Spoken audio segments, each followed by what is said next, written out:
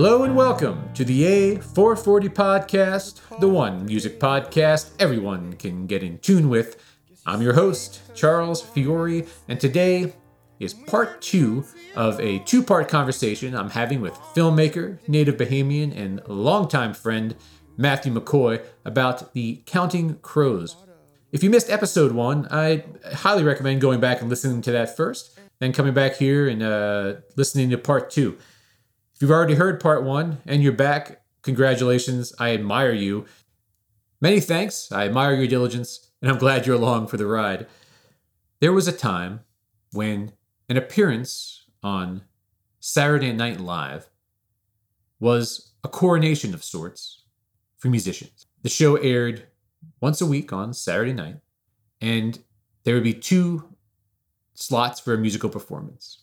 Typically, what would happen is a band would play the song that they were best known for in the first time slot, and then play kind of the B-side to that single in the second time slot, presumably because there are more people watching at the first part of the show than the end.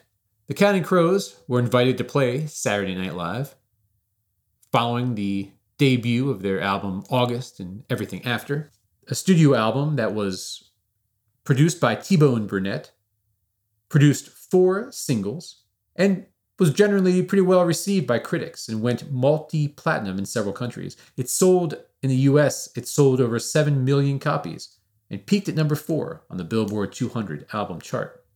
There was a time when Mr. Jones, the hit single, was ubiquitous. And the expectation was, when the Counting Crows were invited to play Saturday Night Live, that they would play Mr. Jones first, when more people were watching. The B-side to Mr. Jones, of course, was the single Round Here. A couple things about Mr. Jones. The song was written as a deliberate pop song, right? An earworm. The song that's going to get the Counting Crows some notice. And to piss off the producer, T-Bone Burnett, Adam Duritz inserted the Hey Na Na Na part of that song. It's so well known in the beginning, just to sort of embrace and play and kind of give a winking nod at the pop sensibility of that song. That wasn't actually part of the original song. Duritz just kind of did that in the studio to kind of, poke a finger at the producer, and it stuck. Anyway, the point is, that's the song everyone knew from the Counting Crows. However, when the Saturday Night Live producers told the Counting Crows they'd be playing Mr. Jones first and Round Here second, the Counting Crows refused. They insisted they were going to play Round Here first and Mr. Jones second. Because, and I'm loosely paraphrasing here, they told the producers, hey, this is our career. These are our careers on the line. And we're going to come out and open with the song we feel most passionately about, that we feel is the truest artistic expression of ourselves as a band. And that song is Round Here. We'll play Mr. Jones. We'll satisfy the crowd at the end of the show. But the first song we're going to come out and play is Round Here. For you guys, you have a new band on here every week. You couldn't care less. For us, this is our career. This is career defining. And we want to be defined by this song, Round Here. I think that anecdote is a perfect example of why the Counting Crows are so confounding. As we've talked about in this conversation, they have all the right influences. They have all the right sensibilities. They've written 2 albums, or at least an album and a half, that were groundbreaking for their time and are unmatched in lyricism, and even musicality. There was actually obviously a time when they cared about something as abstract as artistry. So what happened? Did they get fat and comfortable with riches?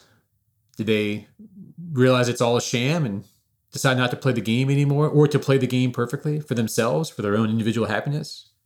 What do we make of the Counting Crows' legacy? And what can we dream about for them in the future?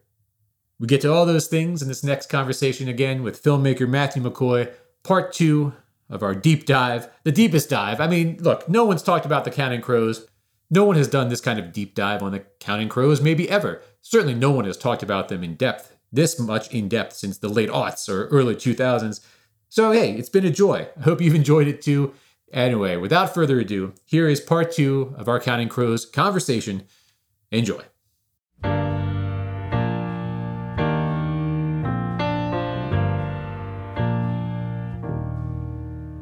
So I want to say one thing about a song I included, this Elvis Went to Hollywood. Yeah. And I actually named my playlist "Aliens on Motorcycles" from that song. But is that the song with the Alex Chilton reference in it as well? Oh, maybe I didn't catch it if it was. But there's another reference to him in one of these songs. I think it's in there. To me, Elvis Went to Hollywood is sort of Adam Durit's career in a nutshell, right? I mean, like I feel like he was cool when he was in New York and hanging out and whatever, but then he goes to Hollywood, starts dating Jennifer Aniston, manages to get Recovering the Satellites out, and then it's all downhill basically. So like in some ways, he's singing about his own sort of disaffection and like dissolvement or whatever. Like the end, the way that the nosedive, not nosedive, he's had a really great career, but like just like the veer his career took. He could have gone one way, but he went to Hollywood instead. Much like Elvis, right? I mean, maybe that's what it's about. I don't know. Yeah, it struck me that there's some similarities there. Like when I think about Adam Duritz, it's kind of, I feel like LA ruined him. LA ruined the Adam Duritz I loved, you know what I mean? But I get that he's getting laid a lot more. He's a lot richer, you know what I mean? And that's okay. Right. That's and it's funny. One thing I've noticed with listening to all this music again is that maybe their career didn't nosedive. It just, they had these great albums. They started with this great album that was unique and special, and then they almost just trashed it all with this other album that kind of worked. And then they just kind of like went in the middle and just kind of wrote it out, I don't, and there's going to be people that always come to their shows. Like, I guess if they were coming to Wilmington, I would go see them, but I wouldn't, I'm not going to make a special trip to New York or something, like certainly not going to get in a van and follow them around. And I think maybe that's what it is. They just kind of like, they're just coasting a little bit. And they have some highs. And they have a lot of lows. A lot of lows. Yeah, so like I feel for that band a little bit, right? Because like when you make an album like August and everything after it, it's like not only a commercial success, it's actually like an artistic success. Like it's just like, I mean, there's really everyone that says like that's a great album. Like you can't really say you hate it because it's good, you know what I mean? Like how do you follow it up? And like their answer was Recovering the Satellites. And really that's a fine way to follow it up. Like you can't make the same album, right? I mean, right. They didn't. So I mean, props to them, But I agree, like everything since then has been very just like it's very wishy-washy, or something. Yeah. And I think it's just fine. Like that's my maybe I should have called my playlist music that's just fine. Just fine. Yeah. Is that them chasing like another hit? Are they always trying to write another hit, or is that them just saying like, this is what works for us, and this is kind of where the space we're going to own is like these kind of songs, I don't know. I think it's the second. Yeah. I think maybe the Hard Candy album that was their pitch to be Maroon 5 style pop stars, maybe. And most of those, what I would call bad habits from that album, seem to have been like, they're still kind of there, but it's almost like they've sanded them down, like they've gotten out, there's not a lot of bad little guitar licks that are just kind of put in there to be pretty or whatever. And the ballads don't tend to drag on as much.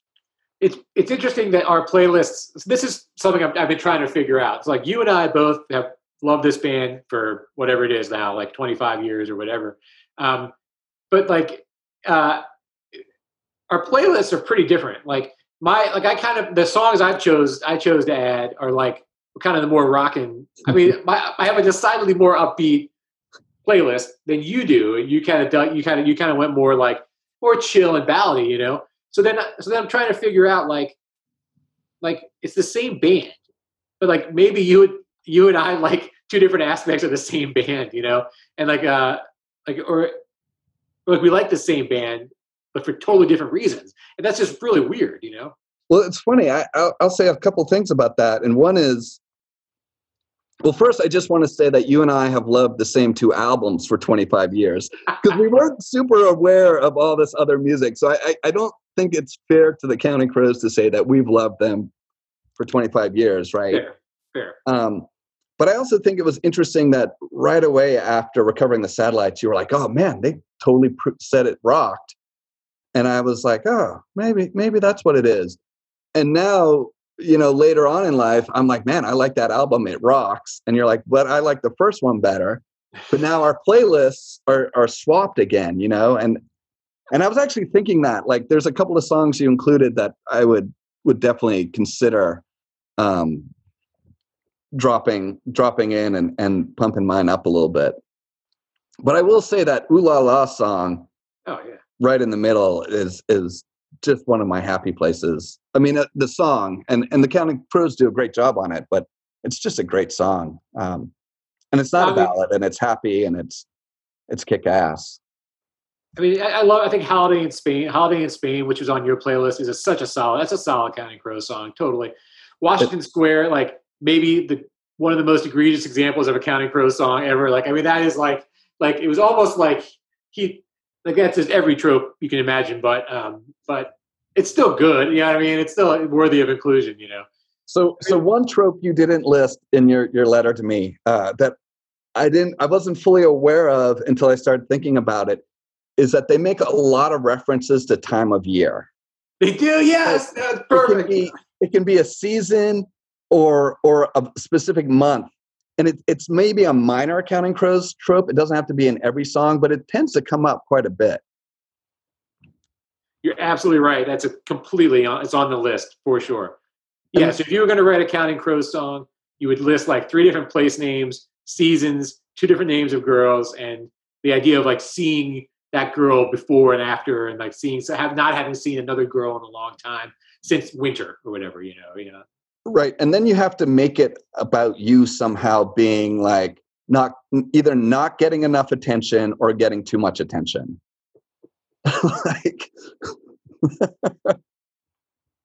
Yes. That is the Counting Crows song.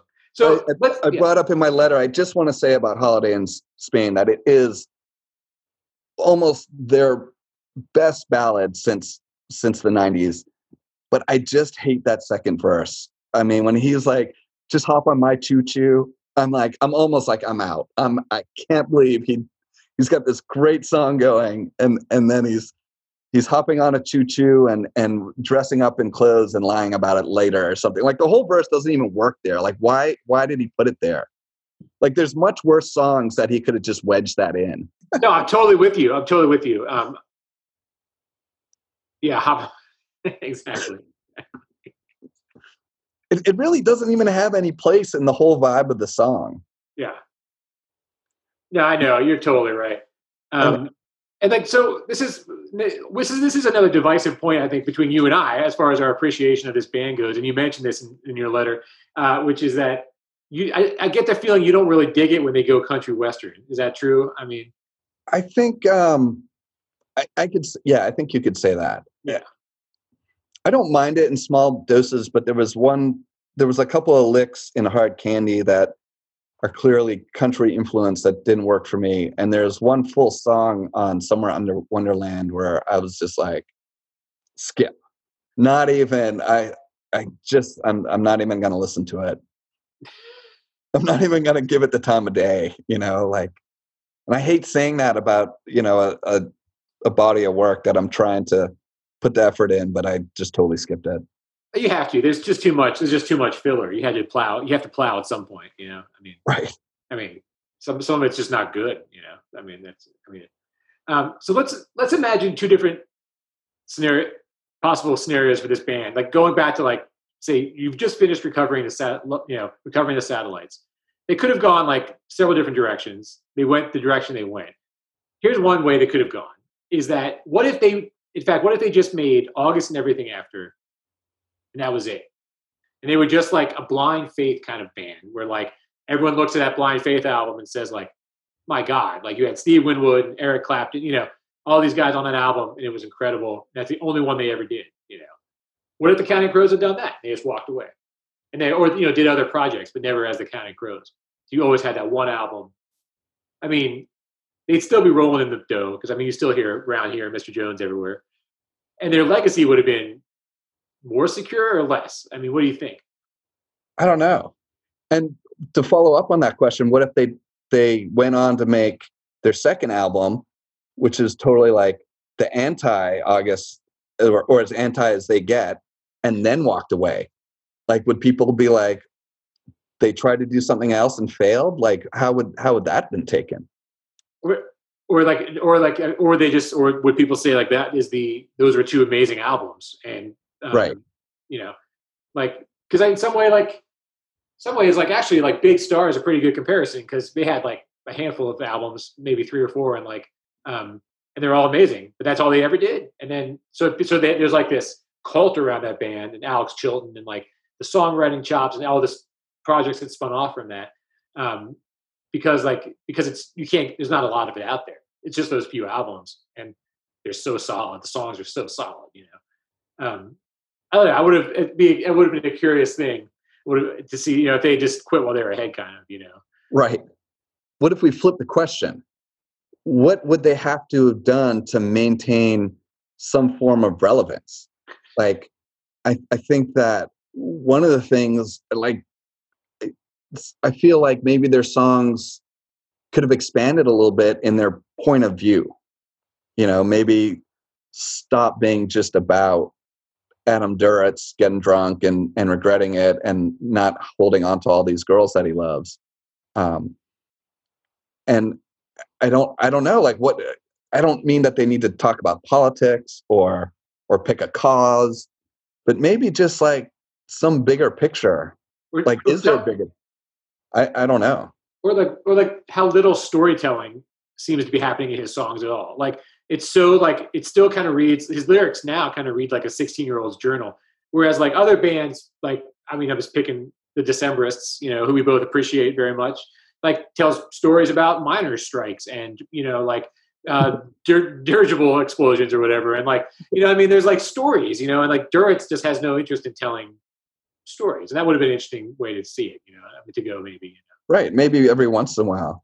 So Yeah. Do you think, catching up with this band, do you think that they've got, say, an OK Computer or a Tongue Baby in them? Like something that, like, maybe they could have just been like, boom, here it is. We've been holding back. It's something completely unexpected. Do you think that they could pull that off?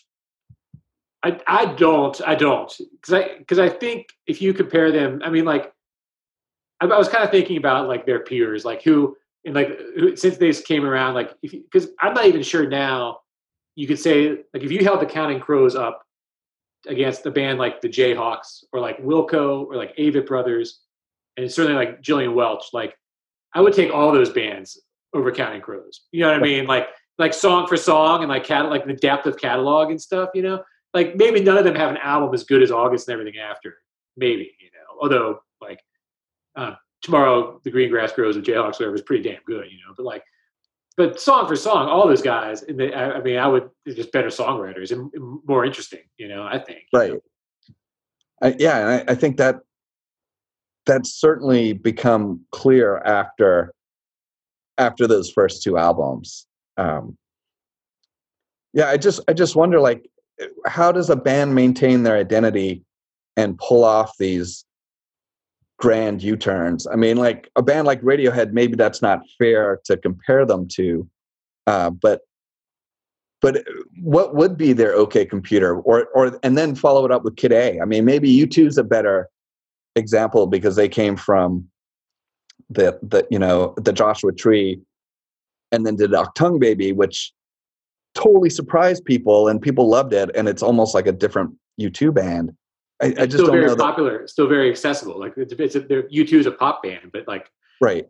But they were able to reinvent themselves over, like, didn't they? Aren't they like maybe the only band to have a hit in like 4 decades or something like that? Like them and Cher or something like that. I don't know, maybe. I don't know if that's quite right. A side note, though, like the new U2 is terrible, but well, it's all praise and worship music now, So. I guess so. Yeah. But what about, like, if you look at the 2 Bobs, right? So you got Bob Dylan and Bob Marley, and Bob Marley obviously has a shorter career because he died, but they started off in the 60s and all the way up through even to when Bob Marley died in the early 80s. You've got this work that develops. It's maybe doesn't have all these U-turns that a band like Radiohead pulls off. and it's distinctly their music, but it's consistently good and consistently interesting. Why, I guess that's what makes them successful, right? Like I guess that's what everyone's hoping to do.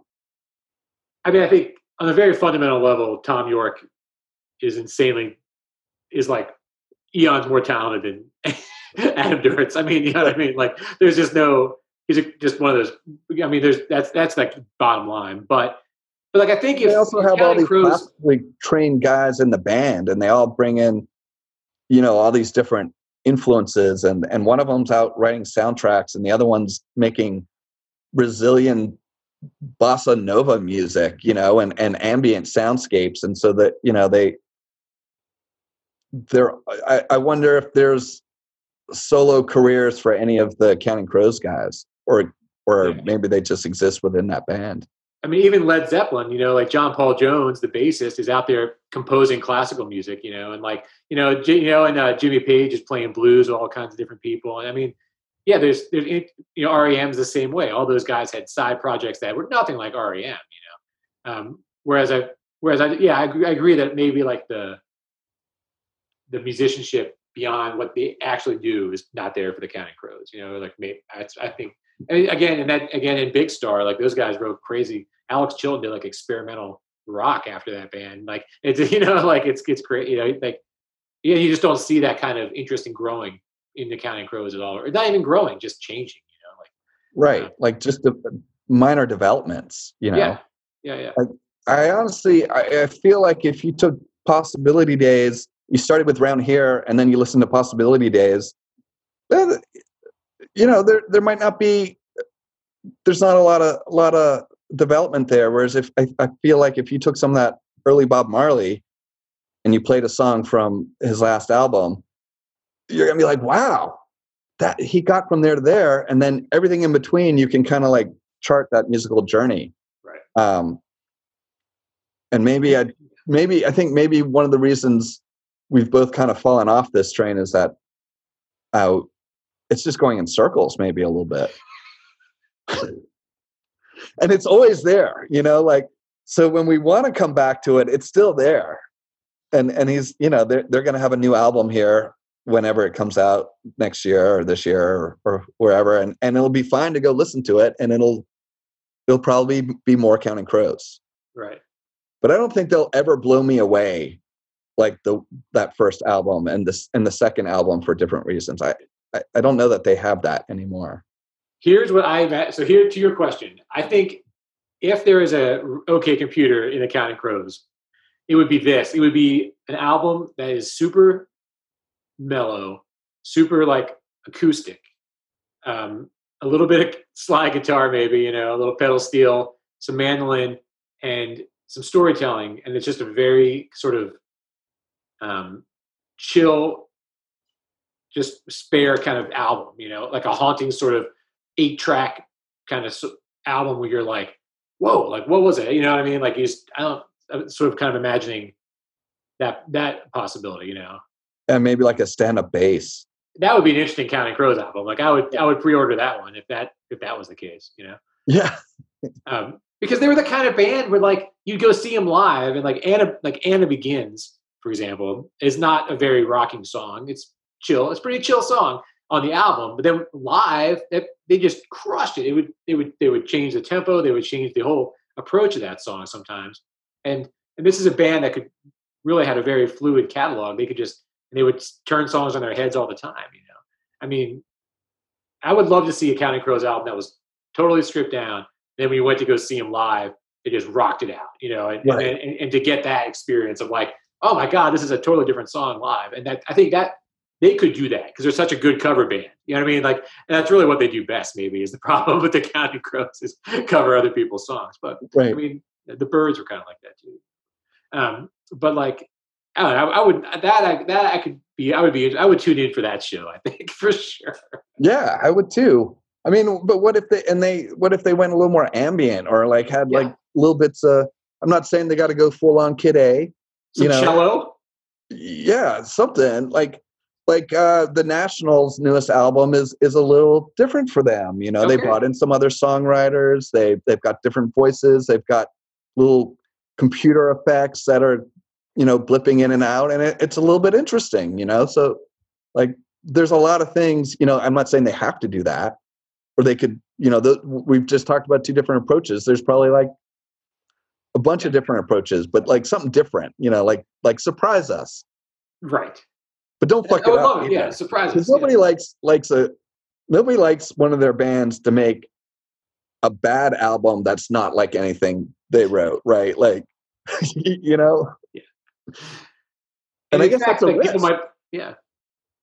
People might actually tune into them again. You know what I mean? Like if Pitchfork came out and said, "Whoa, like, I can't believe this is Counting Crows. You all got to come take a listen." Like, we say, "All right, maybe." Like, yeah. What about like a 15-minute Space Jam? You know what I mean? Like, I sure. You know what I mean? Like, right. What if they wrote a song about aliens visiting from Mars or something? Like their Space Odyssey. I mean, what would that be like? What would Counting Crows' space opera music sound like? Or there'd be a lot of heavy organ, a lot of Hammond, I think. Yeah, maybe I can see that too. For sure. I mean, ultimately though, I got to say, like, I mean, I'm glad. I think it was worth it. I mean, you asked the question: was it worth it? Like, absolutely. Like, it was worth it just to like go back to a band we used to love and like hear what they've been doing. I honestly have like 11 tracks that I'm like not ashamed to play in front of people. Like Right. So I mean, that's not bad. Like So it's a lot of work. It was a lot of work. It was a lot of work, but I think for the next album I'll give it a listen, and I do think it was worth it. I like some of these songs, quite a few of these songs. I will say it was kind of funny. Like, I asked a few people, in my small circle, like, what do you think of the Counting Crows? And I think the average response was, if they're on the radio, I won't change the channel. Like, I've got this one friend who's super opinionated about music for no reason other than just to use the F-bomb a lot. And I was like, what do you think? I said, I guess you hate the Counting Crows. He's like, I fucking hate the Counting Crows. But that was it. Like, he couldn't even be bothered to, like, if you ask him what you think of Jack Johnson, like, you'll get a litany of crimes that he's committed against my friend. But Counting Crows, he can't even be bothered. Like, it's just like a flippant dismissal, like, and I think a lot of people just like, oh yeah, I guess I'm aware of them. They're still there. They're still playing music. Right. I mean, for all we know, you and I are the only people who care at all. Like, I don't even know if anyone else in the world listens to this band, to be perfectly honest.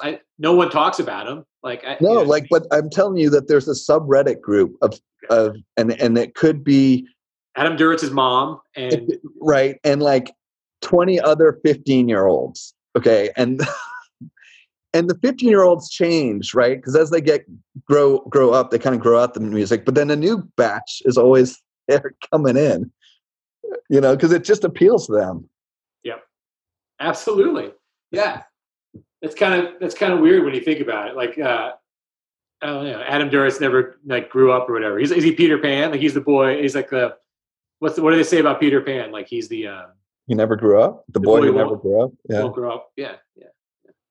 But that's the thing. I mean, he's got to be pushing 60, right? Like, yeah, gotta be.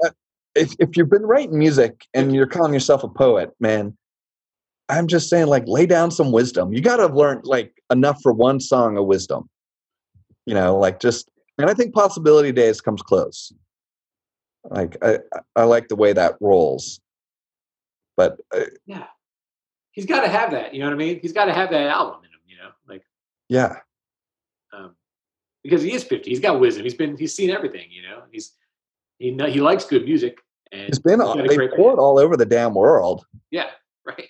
And it because he puts those names in his songs.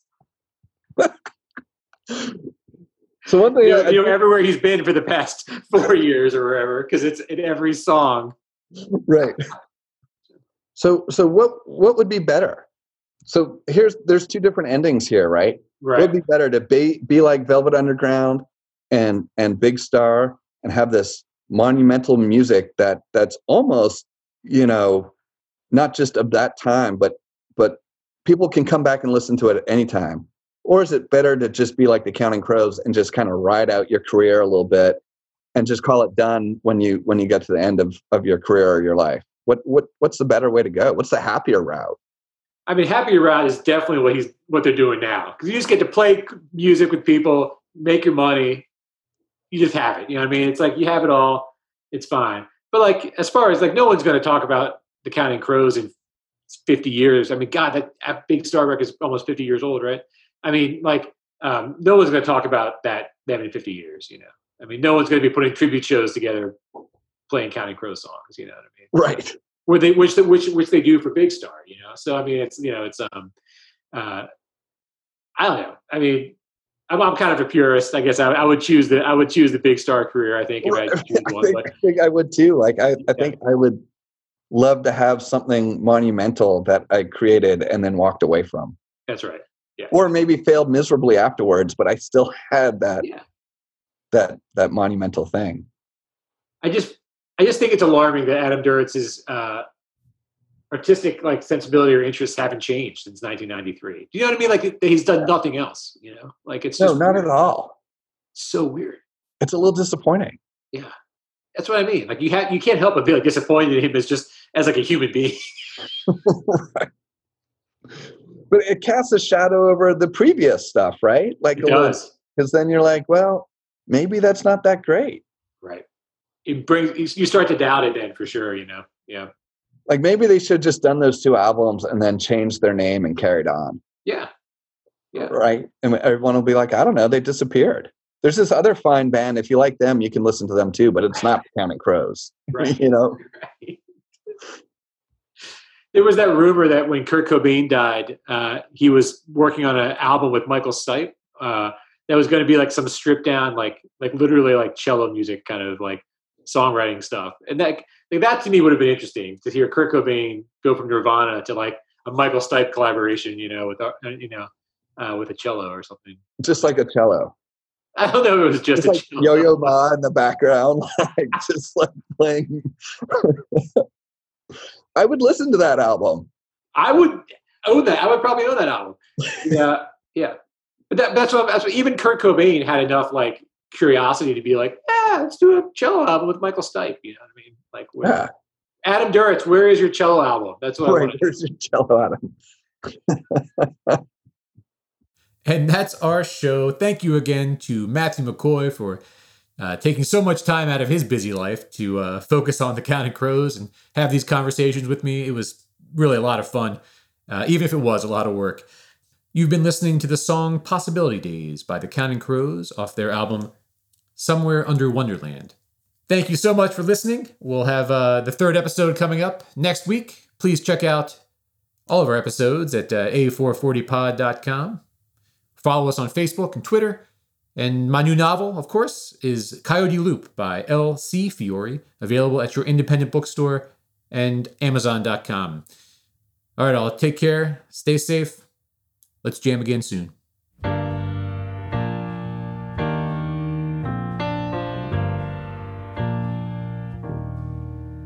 It was a cold 3 a.m. at JFK. I guess you stayed 'cause you wanted to stay. And we went from 0 to everything, all in a day. And then Kennedy took you away. I thought of a short robe that was keeping you warm.